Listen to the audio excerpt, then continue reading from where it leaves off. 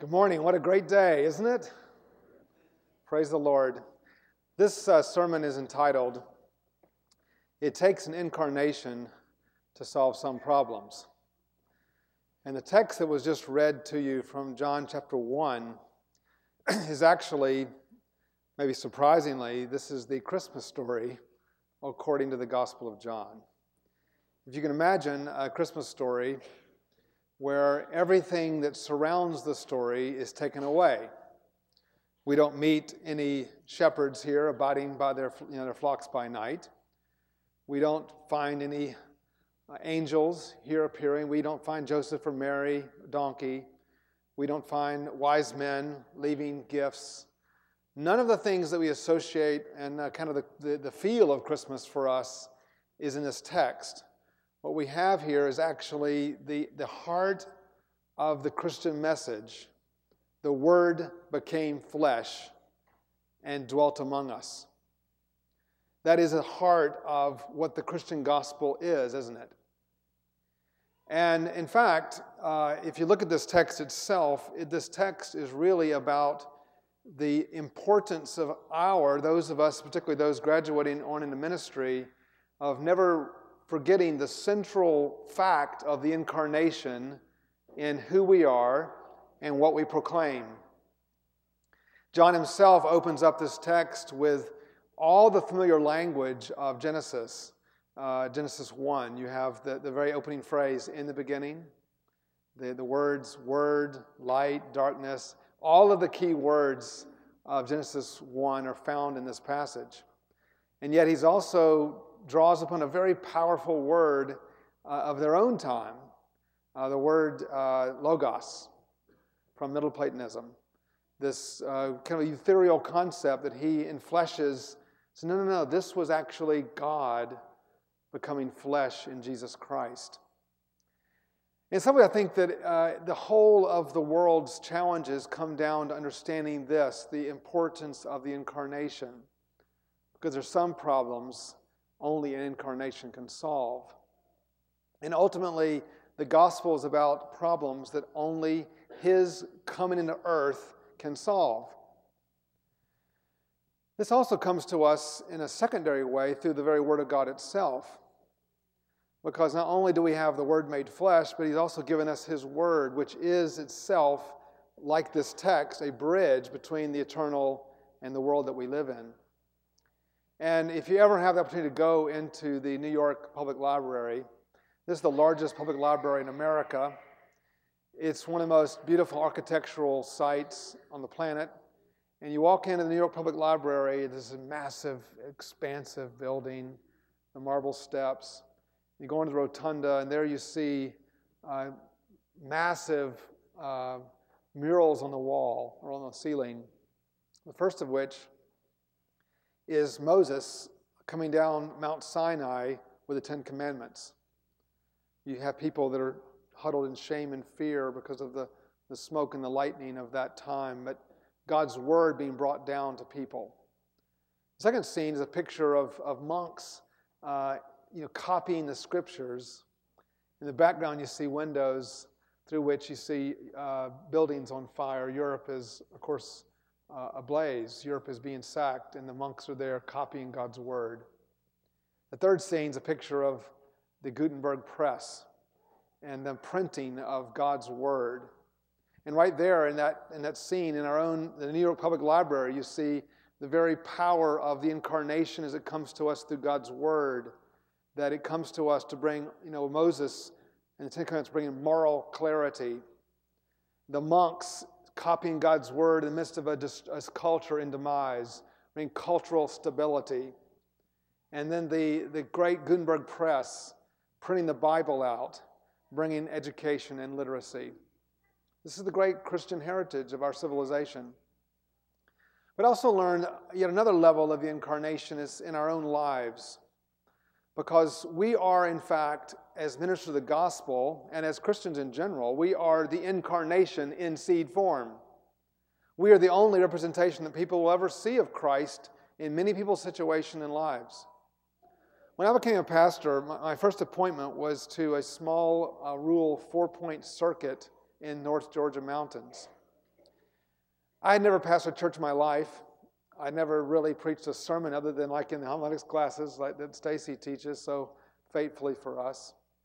And I'll never forget the night, or the afternoon actually, I got the phone call and it rang, and it was the district superintendent on the line. And he was telling me where I would be sent in my first pastorate. And so I had my pen out, we're kind of shaking hands, like, here am I, send me, where will I go? And he said to me, you're going to the Nakuchi United Methodist, okay, right down, okay, spell it again, Nakuchi, I spelled Nacochee. And then I thought it was over. And also you're going to the Loudsville. You're also going to the Chattahoochee Methodist Church. You're also going to the Mount Pleasant Methodist Church. I was given 4 churches. I'd never preached my life, and suddenly I was the pastor of 4 churches. They were all very tiny churches in the mountains of North Georgia. I grew up in the urban jungle of Atlanta.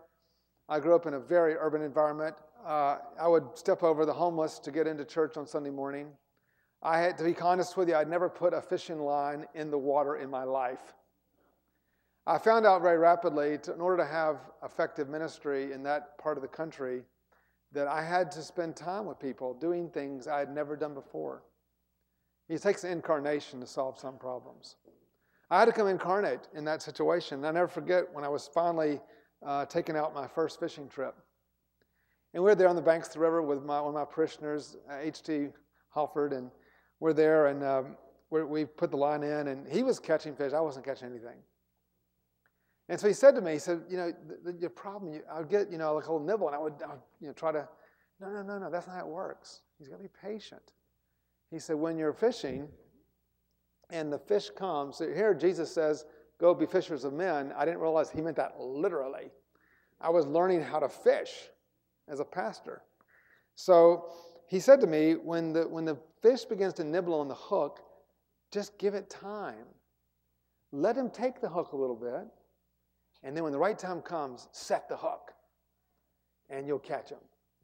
Okay, got it. So I was fishing, and the thing was bobbling there on the water top, and suddenly it goes down, and he says, don't react too quick. And it started eating and then he says, okay, set the hook. Well, I didn't know what it meant, set the hook, so I just, boom, like that. The poor fish, he flew out of the water. He became a flying fish. He flew out from the banks, out of the water. He flew over my head, rounded the tree next to me. He made at least 2 trips around the tree, came off of the hook and back down in the water again. My parishioner said to me, I wonder what he'll tell his wife tonight when he gets home.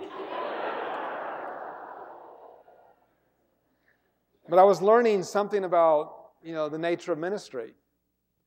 And as I learned and got to know these people and love these people, they needed the gospel incarnate into their world.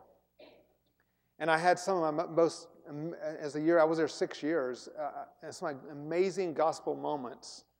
Yes, this man who grew up in a concrete jungle. I had gospel moments with me, like in waders, and all this, out in the middle of a river somewhere. And I led people to the Lord like that. I remember one time leading a man to the Lord in a trailer on our faces on a bearskin rug. And by the way, being watched by several taxidermied animals around us. That was the new great cloud of witnesses I'd never known before. It takes an incarnation to solve some problems. Our daughter Bethany is a missionary to the Alagua people. And if you go down to the Wycliffe headquarters in Orlando, Wycliffe has a massive banner that comes down and from the ceiling of their main headquarters there, and they have a celebration of their, what they call a 2025 goal, which is to translate the Bible into the last 1,870 languages that remain with no Word of God in them. And our daughter really had a burden from smallest age to be a missionary. God called her, and so she wanted to go where no one had ever gone before with the gospel. And so she eventually, there's a people group called the Alagua in north central Tanzania, And this people group, there have been several attempts to learn this. People go to that language group, but they always preach the gospel to them in Swahili. This group can't stand Swahili. Even though it's East Africa, Tanzania is kind of the heart of Swahili Africa. They don't want Swahili. They don't believe in Swahili. They think it's an interruption to their cultural life. So be someone, trying to preach to you in Spanish. They just weren't going to accept it. No one taking the time to actually live amongst these people and learn their language. Now, if you're going back, she's now been there 5 years, but 5 years ago, on that same Wycliffe chart, it didn't say Alagwa, it said the Wasi. They were called the Wasi. So my daughter was originally sent to work among the Wasi and learn the language of the Wasi in a place called Kwame Debe. So when she was there, living with them, and after, of course, she arrived there not knowing how to say hello, so learning the language just takes years. And at some point into the year or two, she is able to converse with them, and she said to them something like, "It's so wonderful to be working among the Wasi." And they said, "What do you mean Wasi? We're not Wasi." "You're not?" "No. Outsiders call us Wasi, but we're Alagwa. That's what we are. We're Alagwa." "Oh, okay. Well, it's good to be here living in Kwame Debe." Now, she already living there for probably 2 years. "You don't live in Kwame Debe." "I don't." "No, you don't live in Kwame Debe." Like someone said, "You don't live in Wilmore." "Well, where's the Alagwa?" "Oh, Kwame Debe is over there, on that hill over there. There's people living over there, but you live in a place called Elo. And over there is Agara, and over there is Hado." They had names for all the little villages, and the outsiders just called the whole thing Kwame Debe. You see, the point is, as she got into the village and into their life and learned their language, then she begins to understand the world from their side, their perspective, their beliefs, their traditions, everything. And slowly the gospel is coming into that place. I never forget the first time she had the opportunity to preach the gospel there. They had their, they were there, of course, several years learning the language, and finally they had their first service to preach the gospel to the Alagwa people. This will be the first time this people group has ever heard the gospel in their own language, ever, in the history of the world. And our daughter was chosen to actually preach that first sermon. So they were, all prepared for it and all the various events leading up to that. And so the day came, and some Christians from other villages that were not part of this language group came over to support them. And the team was there, of course, that is working with the Alagwa. And so there's, a little 15 or 20 people there. But only 3 Alagwa showed up to that service. And then during the course of my daughter and some of her friends had actually written some worship music. The first worship songs in this language. It must not have been very good because during the worship, 2 of the 3 left. So the only thing, when it came time for the actual preaching the sermon, there was just one Alagwa man there because no one else knew the language. So my daughter was sitting thinking, "Oh gosh, this is a little unusual." It'd be as if I showed up today and there's just, there you were. There was Kevin. What do I do?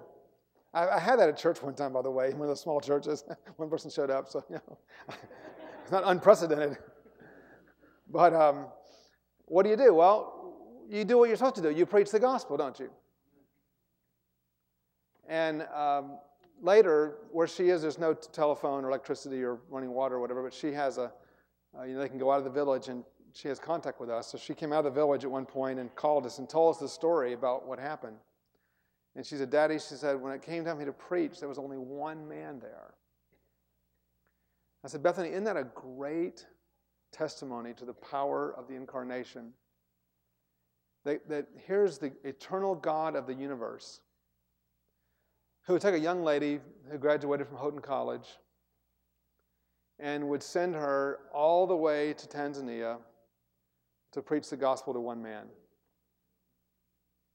That's the importance and the power of the gospel message in the world. It's the message that brings moral clarity. It's the message that brings the gospel of salvation, cultural stability. It gives hope. This is the message that God has given to us through Jesus Christ. And never forget that our lives are in fact the incarnation in seed form. As we come to the table Dr. Mingler will lead us in the Eucharist.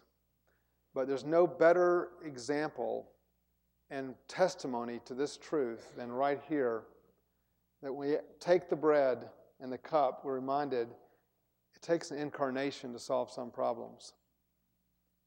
If Christ had not become incarnate and then given us of his life and his blood, then there would be no hope for the world.